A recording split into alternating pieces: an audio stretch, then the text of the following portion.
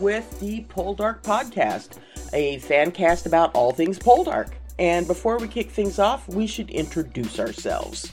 My name is Rita, I live in England, I Tumblr at Princess of Poldark, and I tweet at Rita Bites. And I'm Michelle, I live in the States. I Tumblr at Poldark Muses and tweet at Musings. Yes, we're back, finally. Well, 2/3 of us are back. Our world traveller Delonda is away visiting the Rellies? Yeah, visiting the Rellies. I thought she was with her best friend. Oh, is it? Oh, well, okay, Rellies' best friend. She's off being exciting and exotic. Exactly. She's living the life. And she couldn't join us today. Anyway, you're you're listening to the first of our 2-part podcast about Season 4. In this week's podcast, we'll be yammering on about our opinions on it, but next week's podcast is all about what you guys, our amazing listeners, thought of the season. So please get in contact ASAP with your opinions and reactions to this podcast. Yes! And because this is a Season 4 recap episode, there will quite obviously be spoilers for the whole of Season 4. So, don't blame us if you haven't seen the episodes yet. This one is on you. A lot went down this season. You could be excused for forgetting most of it. So, here it is. A very brief recap. Under 600 words, people, of all the hashtag pure drama Poldark had to offer. First off, Ross James Bonded out of the ocean. There was yet another riot, and Yago, Sam, and Drake were all charged with starting it. But following a heroic speech by Ross, Drake and Sam are pardoned, but Yago had to hang. Ross is so moved by the events he decides to stand for the election. Demelza calls things off with Hugh, but he persists on getting very, very sick, so he keeps inviting her over to play nursemaid. But eventually, after some terrible poetry that Ross reads, oh my effing god, Hugh dies. And I'm not giving him a hashtag RIP. No RIP. Hugh was all set to become Lord Falmouth's next protege in Parliament, but following his illness, Falmouth turns to Ross to fill that gap, and helps Ross become a Member of Parliament, otherwise known as an MP. See? I know these things. Hashtag studying. George, therefore, loses his seat in Parliament and loses his shit, prompting him to buy a borough instead. Because he's his own damn patron now. He's in a very powerful position. Meanwhile, Caroline and Dwight have a baby. Call her Sarah. She's born with a heart defect and soon dies. R.I.P. Sarah. R.I.P. Yes. We barely knew thee. Her death causes devastation, and Caroline decides to head to London to soothe her heart. Elsewhere, Sam agrees to fight Tom Harry to, quote, win Emma's soul and body. Let's be real here. And body. But he loses after Tom Harry completely cheats. Emma tells Sam she loves him, but that she needs time to think about their relationship. While she's away, she agrees to marry another man, forcing them to say goodbye. Doesn't sound like she did a lot of thinking. Okay. Meanwhile, Drake moves on from a winner by courting Saul's very own Rosina. Ozzy Whitworth resumes his affair with Rowella, despite continuing the rape of his wife, Morwella. Man, could they pick more confusing names? Or Morwenna? Her parents have a lot to answer for, that's all I'm saying. Yeah. Rowella's husband finds out about the affair and attempts to kill Ozzy. Attempt being the key operative word because Ozzy falls off his horse and is dragged to his death. Hashtag no RIP for you, boy. This leaves Morwenna and Drake free to marry each other. Well, kind of. First, Drake has to call off his engagement to Rosina on their wedding day. And he does this and runs off to Morwenna, who rejects him at first because of her pregnancy. But after she loses the baby, she reconciles with Drake and they marry. Yay? ? Anyway, in London, Ross spends most of his time making impassioned speeches and clearing up after Geoffrey Charles's puke. After a few years of fobbing Demelza off and insisting she stays in Cornwall, Ross asks her to join him in London. She does, and it's cute AF. Until a slime ball named Monk Adderley comes along to ruin the day. He makes unwanted advances on Demelza and then shit-talks her after she rejects him. So Ross does the very mature thing of grabbing him by the scruff of his neck in Parliament, leading to a duel where Monk is shot and dies. Ross is shot and he now has to cover up a murder while injured. #orcs. Demelza, pissed that Ross risked his life over something kind of petty, leaves for Cornwall. Meanwhile, Elizabeth is preggers again, and this time it's George's. But George isn't that thrilled. Following a careless remark by her own son, Geoffrey Charles, George now thinks Valentine isn't his again. So she concocts a plan to make this new baby come earlier, mimicking Valentine's birth. She drinks a potion that induces labor, but then dies because, that shit is dangerous. Ross barges into Trenwith and kisses a dead woman on the lips, then returns home to his wife. And we're done! Ta-da! Can you believe it? All of season 4 crammed into 600 words. What cracks me up is, I was going through this recap. The whole wrestling thing, that whole scene, it had just completely flown out of my head. I can never forget. Well, no. I mean, now I think about it and it's like, oh, well, yeah, damn. But, the whole, everybody getting together and sitting on benches and, watching the wrestling. And of course, there's that awkward moment where both Jeremy and Valentine start playing with one another and their mothers are like, holy shit. So yeah, there were all of these little moments that happened during that episode that I completely forgot about. God, it's too much. It's too much. It's too much. It's just too much. Our poor brains can only remember so much. And yes. I mean, also, there was a whole banking storyline that I missed out of the recap because, quite frankly... Oh, God, yes. Who gives a shit? Like, is it important? In 20 years' time, are you going to be like, oh yeah, there was that moment where that guy embezzled some money? Right, that really super awesome section of the season that, no. Unless it's thinking about Demelza's ingenuity. I'm not sure that our memories are going to be that good, though. Yeah, probably not. Oh, God. Well, anyhow, Delanda's predictions. Remember we talked about those? Yeah, I know it feels like years ago, but sort of 3 months ago, we recorded a season 4 preview podcast, and we put Delanda on the spot because, being the Poldark podcast girls with zero book knowledge, we wanted to know what her prediction for the show's course would be. She predicted that there would be another riot. Ozzy would be murdered. Morwenna would marry Drake. Ding. And Ross and Demelza would have another baby. Given all of the shagging they perpetuated this season, it's a miracle that that didn't happen. For reals.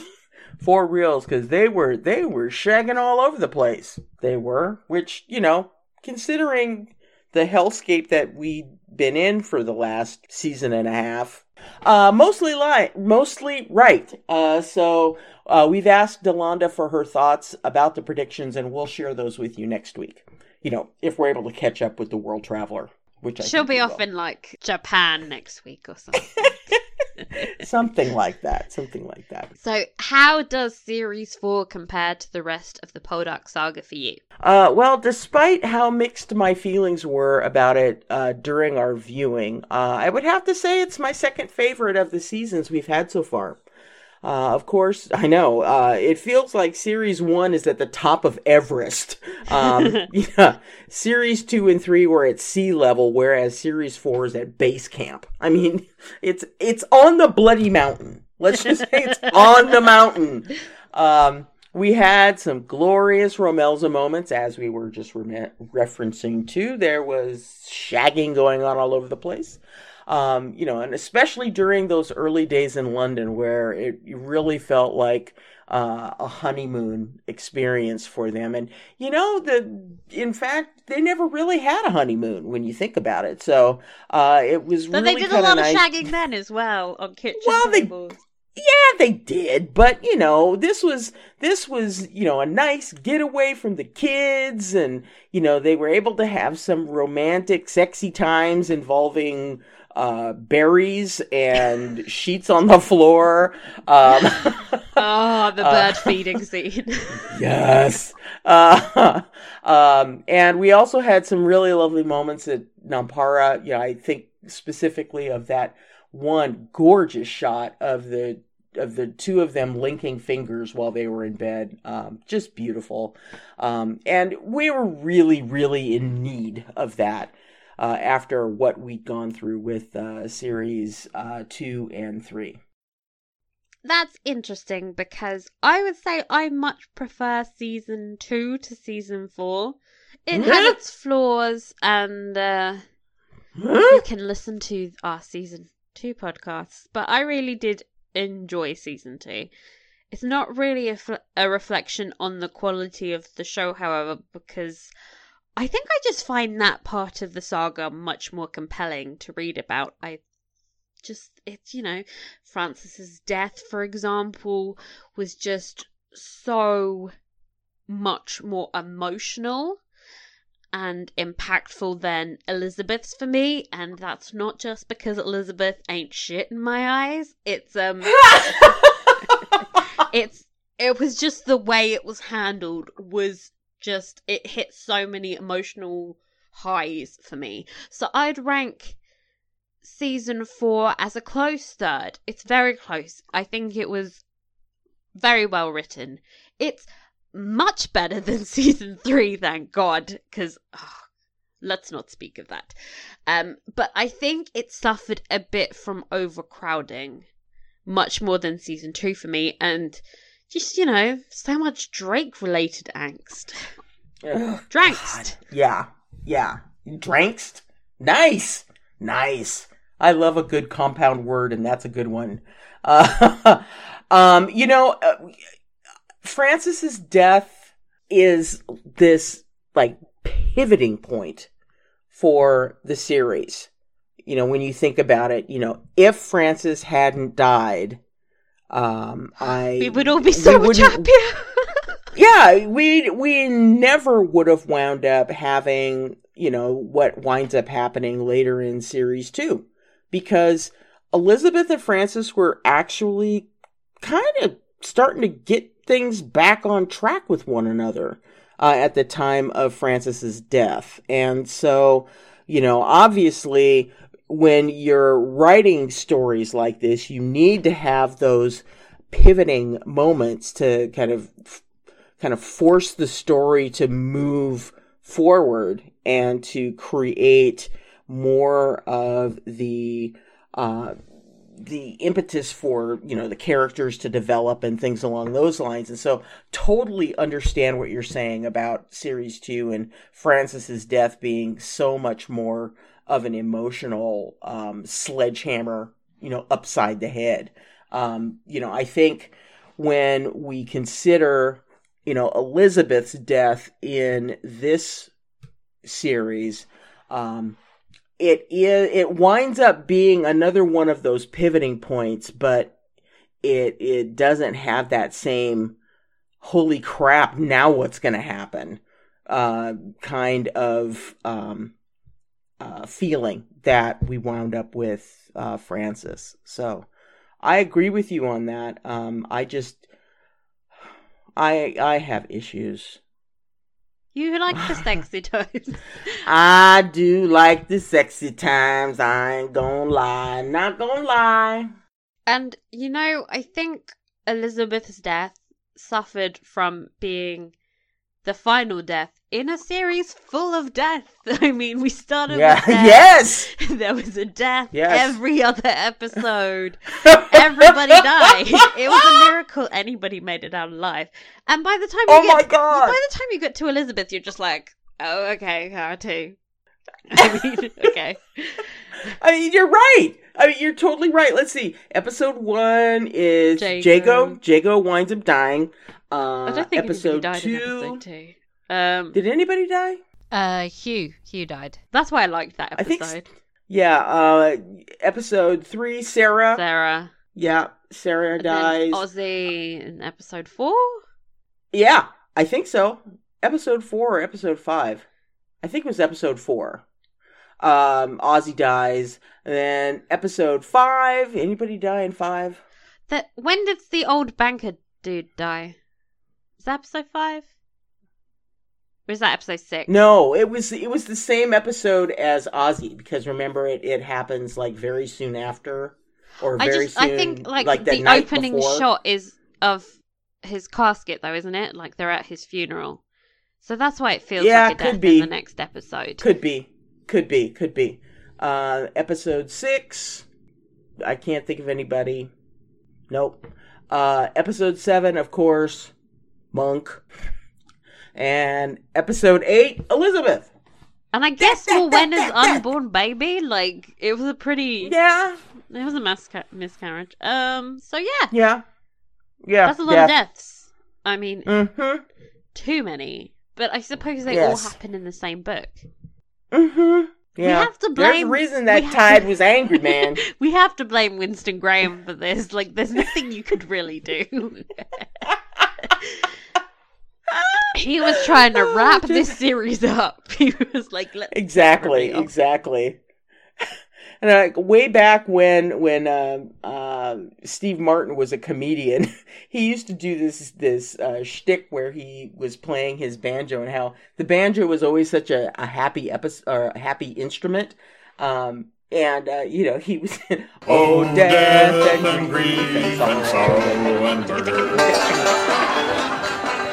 You're playing the banjo, everything's okay. Hey, Steve, your house is burning down. So, I love a banjo. Sorry. Yes. Oh, time for some math. No! Don't make me do math this time of the morning. It's okay. I got you, girl. Despite being so shockingly bad at math, I collected our ratings and averaged them out. I did math. Thank you, Google, for telling me how to do that. And I can now give you all the following information. Delunda, you're not here, but I know you're listening. Your highest rated episode was episode 2 and 7, which you gave 5 out of 5 tricorns. Your lowest rating was a 2 for the final. So your average rating for... I know, we were brutal in the final. Your average rating for season 4 was a respectable 3.5 tricorns. So that's pretty good. Yes. Now, meanwhile, I would say so. Michelle, your highest rated episode 7, because Bow Chicka Wow Wow. Yes. And you gave it 5 out of 5 tricorns. Your lowest was the final, also a 2. Your average for the season was 3.53. Yes! Now, my highest rated episode was also episode 2 and 7. Me and Delunda, we're just in sync. We both loved episode 2. I gave it a 4.5 because it still had Drake in it. You know I won't compromise. My lowest rated was also the final. My average for the season was 3.25 tricorns. Yep. So while Dang! our ratings might have seemed all over the place while we were recording, on average, we were all pretty similar in terms of our appreciation for the season. And we all agreed that the best episode was the London Duel episode, episode 7. And the worst was the finale because that was a pile of crap. I think it's officially a consensus. Hashtag go team. Yeah, and well done you. I think I'm going to have to go and watch episode 2 again. Just to see if what I was. I think it was just a very ensemble heavy episode, and me and Delonda really appreciate that. And you know, there was some Sam wrestling. Okay, so for top 5 moments, well, I think for me, if I'm gonna do this in order of appreciation, it would be. Number 5, it would be Ross's political career getting started. I think that this is, like kind of part 2 of Ross's life. Not to say that while he was being a miner, or not a miner, a mine owner, he was kind of sitting around and twiddling his thumbs. I think that the career in London will give him the opportunity to exercise some of the kind of the fieriness of his personality a little bit better. And he finally has somewhere to fuel all of his speech-making energy. Yes, exactly. So I think that's number 5. Number 4, I think, was Ozzy and his scene-stealing moments, including the shriek heard all around Cornwall. Number 3 was Jack Farthing. I think, my God, the man has been on fire since season 3, actually a little bit before season 2 as well. But he really knocked it out of the park this year with series 4.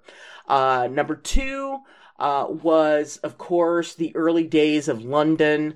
I loved, the time that Ross and Demelza had with one another, getting to know each other and enjoying one another's company, not just in the sack, but, walking around London, seeing the sights, all of that. And then, of course, going to that party where they both looked so gorgeous. It was wonderful. And I think number 1 is going to be the Cornish landscape. Love. It was especially fun to see it after having been there and walking on the same cobbles and sand that we saw on the show. That was really special for me. So that's my top 5. Have you gone over the skipping stones? Yes, I did. And I actually have a picture of my little Demelza doll. I think that's probably one of my favorite locations. It's so picturesque. It is beautiful. It really is. And, the cottage that they use for the exterior of the Carn brothers is actually super tiny. It's this tiny little cottage, and yet you go inside and it's like, damn, it's a TARDIS in there. Yes, it's a TARDIS. It's a TARDIS, and yet they cottage. Still have bunk beds. I do not understand. Oh, they gotta have room to party, man, because those Methody folks, they know how to throw down with their non-drinking and their dislike of singing. Yeah. So, my top 5. This is going to be tough. I know, right? It was hard to kind of try and order them. I think number 5, no disrespect, because I want to put you at number 1, goes to Jack Farthing's performance. I mean, in the last 2 episodes of the season in particular, he was just spectacular. He always raises the bar. So I just can't wait to see what direction he goes with the character next year because, big question mark about what the content will be. But, you can rely on Jack Farthing to hit it out the park. He's amazing. Yeah, he's gonna bring game. Number 4, I would say, was the Caroline and Dwight storyline this season. They actually got a storyline, which was incredible. Yes. I mean, admittedly, they were losing their baby, and that was very hard to watch. But it was a real highlight of the season for me because of the incredible performances of Luke and Gabriella, who, Gabriella in particular, hadn't gotten much to sink her teeth into until that scene where she loses her child, and it was just super satisfying to see them reconnect at the end of the series. And the scene where Ross and Caroline are talking at her get together, I think it was in series 3 or maybe I think it was in 4 or episode 4, excuse me. And Ross is talking about the loss of Julia. It's the first time we've ever heard him talk about Julia's loss, and just the connection that the two of them had over their shared bereavement was really a really beautiful scene. And I thought that Gabriella was spectacular. Number 3 probably goes to the Monk Adderley plot, because it was surprisingly really, really well done. And it's such a tough subject matter to get right. I know the show has previously been a bit dodgy in its depictions of sexual predators, but this really worked well and gave Ross and Demelza a really meaty storyline in a season where they were mostly put in the background. So surprisingly good. I get so surprised. Mm-hmm. Yes. I think it was sort of like watching the Elizabeth and Ross scene from last season, where I was sort of dreading it and was just so relieved when I finally watched it with my own 2 eyes and thought, wow, they really took their time with this. And compared to the rest of the season can seem a bit rushed, but having a whole episode dedicated to this really was great. Number 2, the Sam Khan wrestling extravaganza. Yes, you forgot about it, but I will hashtag never forget. It was just fun to have the entire cast in one scene and have it be such a fun, light-hearted event with Sam at the center of it all. Oh, what a time was had. And it provided me with some really great Sam Emma feelings. Just remember when that was a thing, briefly. At number 1, definitely Ozzy Whitworth saying Poldark of Nampara in that one dinner scene. Still makes me giggle. I'll never get over how funny that was. That was perfection. Yeah. Oh, I'm gonna miss Christian. Oh. Me too. We lost some really great actors, really great character actors in the season. And so, as horrible as Ozzy Whitworth is as a human being and a literary character, I will absolutely miss Christian Brassington's performance. Okay, least favorite storyline depicted across the series and why? Let's see. No surprise for me, it was Rowena, the Drake Morwenna storyline. And, it's a damn shame because it didn't have to be that way. It didn't have to be this overwhelming thread of plot through these 2 series 3 and series 4. And I know it's going to be an unpopular opinion within the fandom, because, it's just so romantic and star-crossed lovers. And I can appreciate a good old-fashioned Cinderella, West Side Story, Romeo and Juliet kind of story, from time to time. But damn, this took up far too much screen time. They could have cut half of the sorrowful gazes across cliffs and in wells and everywhere else, and we would have gotten the point. And the bracelet. Never forget the bracelet drama. Yeah. We would have gotten the point. They are pining for one another. They're not able to be together. We get it. Let's move on, dog. Let's move on. Yeah, I'm going to surprise nobody and agree. They suck the joy and life out of any episode they're in. I think an edit of the show where they were cut out completely would flow better. And to just be a hell more compelling episode. I also have to nominate the Pasco's Bank storyline for the hardest to understand. I know that we as book readers got it, but Delonda didn't. I think most people watching it missed half of what was going on and we're just like, they're poor again? I don't know. What's happening? Not really sure. Yeah, that was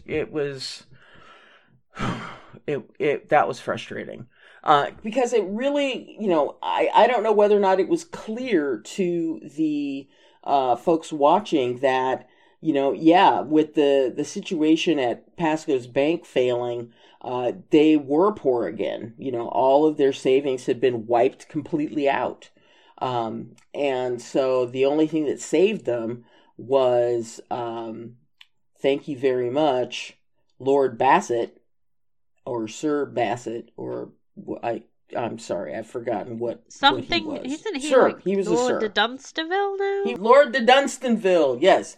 Thanks to him and his overwhelming coffers, he was able to basically absorb all of the debt and give everybody their money back by the formation of the new bank. Hooking Ross up with that job he is completely unqualified for will have them out of a pickle in no time. Oh, they just slapped him on there for, street He's very cred. handsome. He's handsome and he's kind of a celebrity in the area, being such a swashbuckling heroic type. That's how that worked. But anyway, which storyline do you wish they'd allowed a chance to breathe and develop? I mean, other than all of them, Sam motherfucking Khan. I think part of the problem with his story this season was that it was just completely underdeveloped in season 3. So it's kind of retroactive. Going into an episode like 402, which was pretty Sam heavy, there was little to no character there to develop. Having said that, I think Tom York's performance was just stellar, and the scenes with Emma in particular, when she says goodbye to him next to the ocean, and I cried. I mean, it was some of the most emotional of the entire season, and he really worked miracles with very little substance. Yes, agreed. The way they sacrificed Sam's storyline in favor of the Drake Morwenna storyline was really a travesty. Just hashtag read the damn books. I also think the let's rush through the angry time conundrum kind of eviscerated the last few chapters of the book by attempting to cram everything into the last episode. Oh, the last episode. It was really unfortunate. Yeah, that last episode was a train wreck. So what were your favorite performances? Let me see. Well, I think I know that Delonda had included hers in our notes for this episode before she went out of town. She had said Gabriella Wild's portrayal of Caroline's grief. Luke Norris, when Dwight found out about his daughter's disease. Oh my God. That was such an amazing scene. So amazing. Eleanor Tomlinson felt so realistic when Demelza was harassed by Adderley.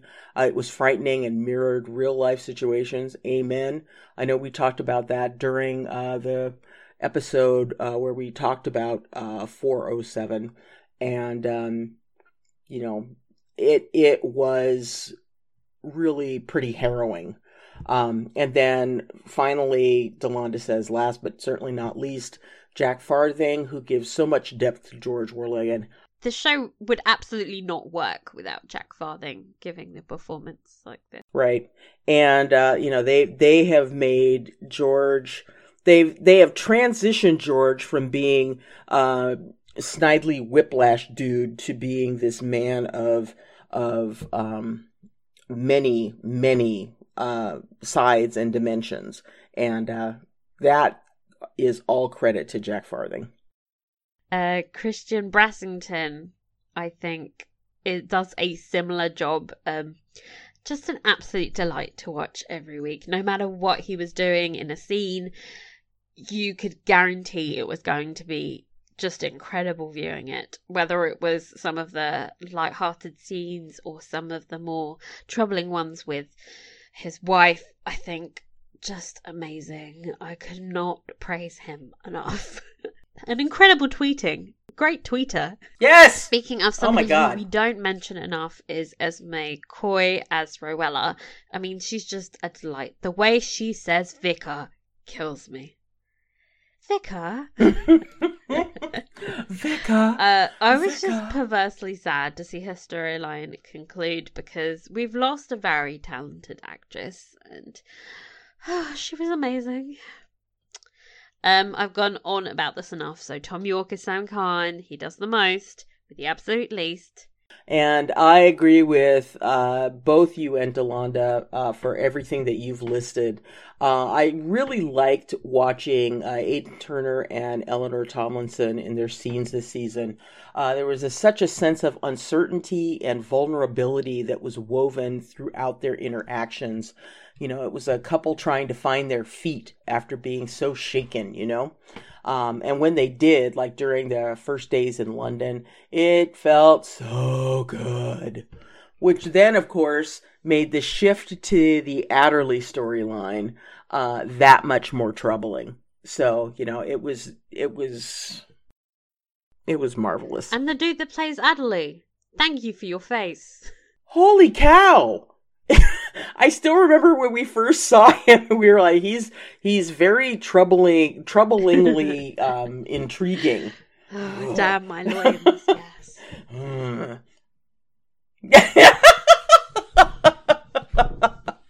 Yeah, girl, yeah. So cue the spooky music, because we have a section called Never Ending Mysteries.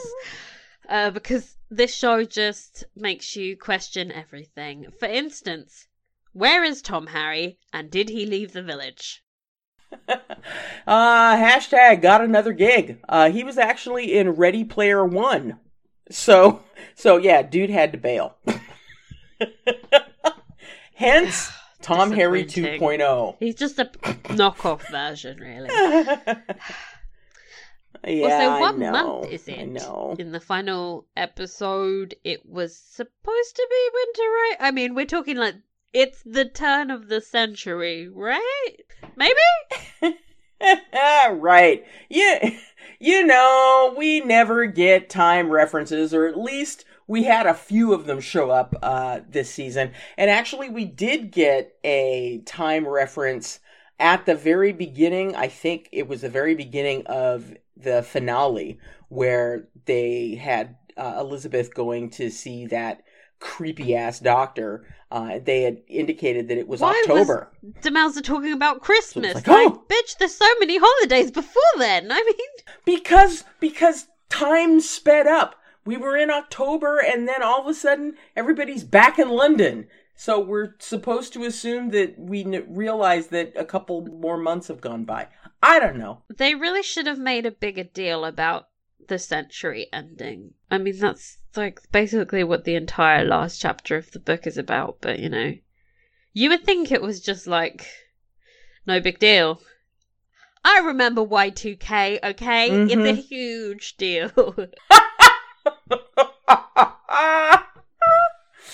Anyway, another mystery. Where is Judd? He left the village to escape Tom Harry. Tom Harry is now gone. Is Judd actually dead? Oh God! Well, you know, I think that Phil Davis has had a couple of jobs that have taken him away from the Poldark universe, unfortunately, because he was always such a delight to watch. But hey, did you know that in 1980, Phil Davis recorded a song called Blown It, which was released on the Elton John-owned label, the Rocket Record Company? I can't tell you how much I have searched to see if we could get an audio file of that song. I can't find it anywhere. So, for any of you guys out there listening, if you have any idea where we could get that, I'll buy it on vinyl. I'll do anything. Just send us a link to drop it. Drop us an email. Tell us what the hell's going on with that. Yeah. I did find an image of the record cover, the album cover, or the single cover, with a handsome. very young, he was very handsome. He looks very much like someone that you would have seen in the movie Quadrophenia with, riding the Vespas with all the mirrors and stuff what like happened to you? Another question. Where has Dr. Choke been for 2 seasons? Which, by the way, was like 8 years in the show. He just showed up randomly again. I was like, wait, you still live here? I know. It's like, oh my god, you're still alive. The biggest Holy surprise crap. of the season. When he showed up, I've never been more shocked. Yes. Does Caroline have a time-traveling coach? How does everyone just pop around the country so quickly? That episode where Ross was literally there for 1 day. And then turns around and goes back. Of traveling. I know. It's like, hey, I'm going to travel for several days. Pop in, say hello, get a quick shag with the wife, argue to try and get something done, and then go back. Where were all the working class people in London? Why were the streets so empty? I know. We had they were all in the poorhouse. They were in the poorhouse, and we also did have a chance to see one of them cleaning up Jeffrey Charles' puke. I think that there was some kind of leftover situation where a portion of the population just vanished off the streets. And that's the only thing. Like, nobody noticed. But it was more than 2% of the world. It was more like a good 80%. I'd say there was only a 2% left, and they were all the rich people. Pretty much.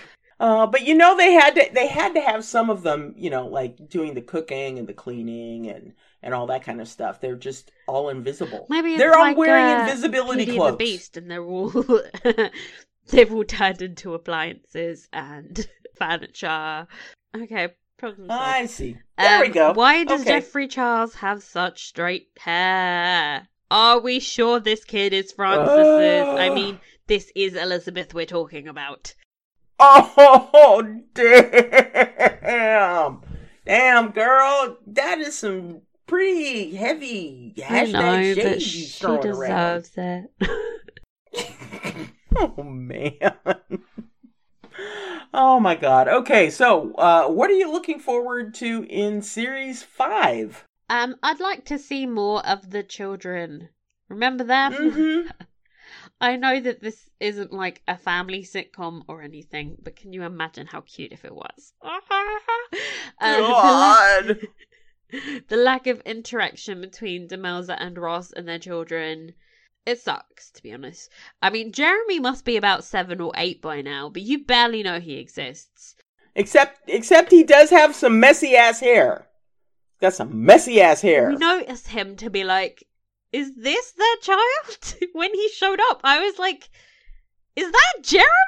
That doesn't look like him.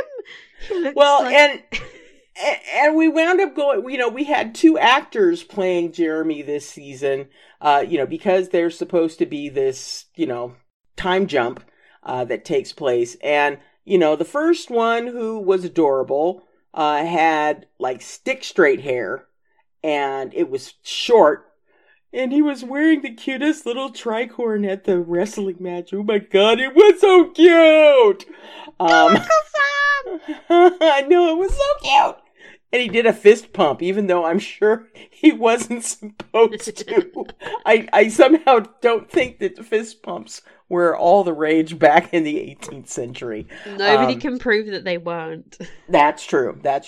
But he had bone straight hair, and it was short. And then the next time we see Jeremy, he's got his hair almost down to his shoulders, and it's a curly mess. Which, thank you for finally getting that in there. But yeah. It doesn't look like the same person at all, and that's no, it does not. It does not. I just think that the children should be part of the fabric of the farmhouse and their everyday lives a bit more. Especially as they grow older. I just think it's really weird to have all these silent children. I worry about them. Yes, I mean, every time I see the family together, I get a bit lightheaded with glee. Because it doesn't happen very often. And, you know, the scene where Ross sneaks up on the kids when he comes home, just kill me. Just kill me. I could watch that gift set over and over and over again. It is just adorable. I'm also looking forward to the end of the marital strife between Ross and Demelza. You know, they are fully reconciled now. So let's move forward. So, what are you most concerned about in Series 5? Ooh, how long do you have? If I'm completely honest, I don't think I'm looking forward to it so much. So much is up in the air about the content of it. And I don't mind little deviations to the books, as long as the characterization remains intact. But the idea that we might be getting an entire series of newly imagined storylines makes me anxious. Not that I don't think Debbie is capable of creating new content necessarily. It's just that it's essentially fan fiction, and I don't really feel comfortable with that being known as Poldark. One of my favourite shows that is a book adaptation on the air right now, and with an E, has loads of deviations, and there's so much added to the story that wasn't there before, and I think it actually is just amazing, but it's not an entire series of it, it's just minor plots. Anyway, I'm not really sure there's much during the time jump that would actually excite me or warrant a season, but maybe I'm just not being imaginative enough. Who knows? I may end up liking it. We will have to wait and see. No, I agree. And the news that there could very well be a 6th series eventually, it only makes me speculate more about what could happen in Series 5. And because if we're taking some time between both Series 5 and 6, obviously it would give the actors an opportunity to age up a bit, which absolutely would have to happen in order to continue the book adaptations through to the end with Bella Poldark. But it just makes me think that then Series 5 is just going to be a mishmash of dabblings from the time jump. And, you know me, I'm a big fan of fan fiction, and, have enjoyed writing a thing or two within the Poldark universe. But it's fan fiction, I know that this is just stuff that I would love to see happening in my head, that time of thing. I would not be comfortable, putting a stamp of, Poldark, authorized, blah, blah, blah, on, anything that I might write about the story and the time jumps and things along those missing moments, that type of thing, because, I'm not Winston Graham. Exactly. I'm not Winston Graham. So, there's a difference between adapting something that exists. But when it comes to, like writing within this universe. That just I couldn't do it. It's too like fuzzy to really even consider at the moment as well, because we know so little. Mm-hmm. Yeah, exactly. And, this is why I hate going down the rabbit hole of speculation. It just makes my head hurt, and it makes my heart hurt when I do go down that road and wish and hope and dream for things to happen, and then they don't. Thank you very much, Series 3. So, yeah, I don't know. We'll have to see. We'll have to see. Okay, so let's move on from that ball of mess to the Hyder Reed Appreciation Corner. Yay! Yeah, I know we have been bashing on Elizabeth's character so much over the course of the last 4 series, but you know something? We wouldn't be doing it if we hadn't had Hyder Reed doing this. Yeah. I mean, I may hate Elizabeth, but I have such a girl crush on Hyder Reed. I love her, and I'm certainly going to be following her career going forward. I want to see Stella Blomkvist. Hopefully it will be shown here soon, and she's going to be on the West End very soon in a play with Iwan Rheon, who is another favourite actor of mine, so I'm definitely going to try and get tickets. Yes! So I think... Yes, I am. Yeah, I'm so happy to see her work, to have seen a chance of watching her during Poldark. Really excited about the future. I've already picked up a ticket to go see her play. Oh, crazy. Yes, I know. I'm going to the matinee the same day. I'm going to be going to see Aiden's final performance in Lieutenant of Inishmore, so I'm really excited about that. So it's going to be a full day of theater with my jet-lagged ass. But you're going to be like, where am I? I don't know where I am. I don't know what time it is. But hey, I'm sitting here in the theater, and it's awesome sauce. And I'm also following her blog, The Habit Swap. I don't know if you've started following it. She is so witty and down to earth. It's been really enjoyable to follow that along. So wishing you all the very, very, very, very best, Miss Reed, and see you on stage and screen very soon. So let's honour Elizabeth, shall we? R.I.P. Elizabeth, with our favourite Elizabeth scenes. I personally loved this church scene between Ross and Elizabeth from season 3, bizarrely.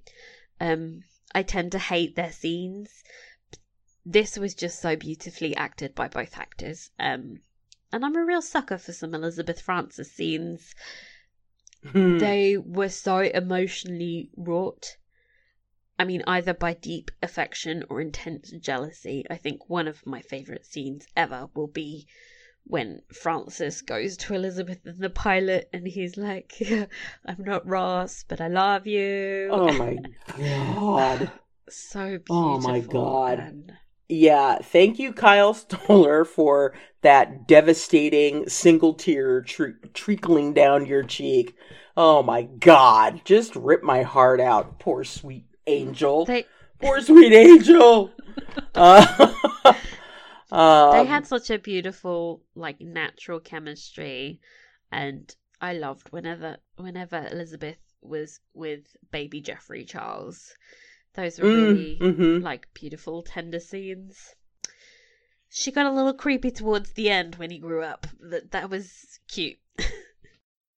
For me, the scene when Francis is leaving for Ross's trial, it's very, very similar to the feeling that came from that first scene, where we see Francis going to Elizabeth to basically give her the chance to opt out of the marriage because of Ross's return. You know, it has the same kind of feel, and for me, and I think Kyle Stoller's performance in that scene is just incredibly touching. When he's says, "God bless you." It's just like, and just as Elizabeth realizes, a fraction of a second too late, that there is something final about that. And she runs after him, but of course he's already left. But yeah, really, really, really great scenes. And the chemistry between the two actors is just fantastic. So yeah. R.I.P. Elizabeth. I will think of you every time I see that window that you look down on constantly. The window at Trenwith. She loves that eavesdropping. Oh my gosh. Exactly. Listen in on other people's private conversations now. Oh. Well, who would have a conversation in a giant echoey room with a catwalk above their heads? They deserved it. It's like, there's a balcony right up there. So if you're trying to have a nice, quiet conversation, you might want to look someplace else. I always thought, if it's so echoey, surely they can hear her creeping towards the catwalk as well. One would think. Okay, so that is it from us in this week's podcast. We'll be back next week with a very special inbox edition of the podcast where we read out your reactions to the series this season, as well as answer any of your burning questions about anything Poldark.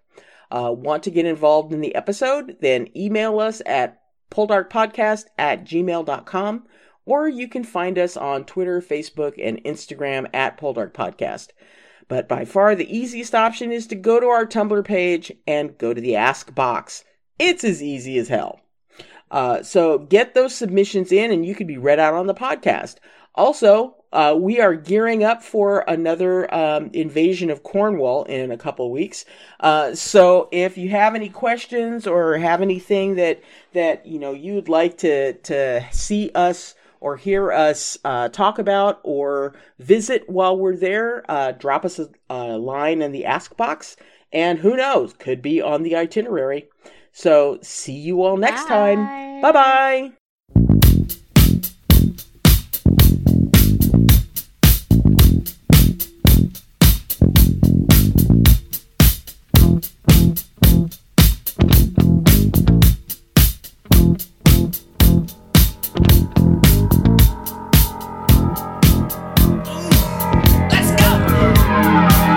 Walks barely down the street with the brim pulled way down low. Ain't no sound but the sound of his feet. Machine guns ready to go. Are you ready? Hey, are you ready for this? Are you hanging on the edge of your seat? Out of the doorway the bullets rip to the sound of the beat. Yeah. Another one bites the dust. Another one bites the dust. And another one gone. And another one gone. Another one bites the dust. Hey. Hey, I'm gonna get you too. Another one bites the dust.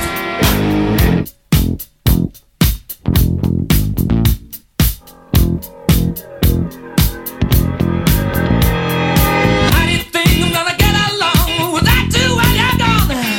You took me for everything that I had and kicked me out of my own. Are you happy? Are you satisfied? How long can you stand the heat? Out of the doorway, the bullets rip to the sound of the beat. Look out! Another one bites the dust. Another one bites the dust. And another one gone. And another one gone. Another one bites the dust. Hey, I'm gonna get you too. Another one bites the dust.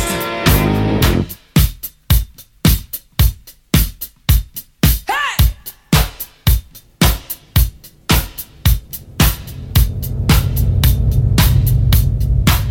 Oh, take it! Dust!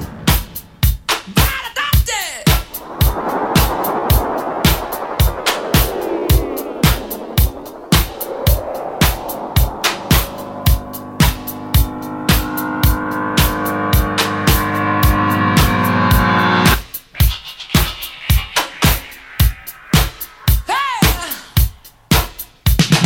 Another one bites the dust.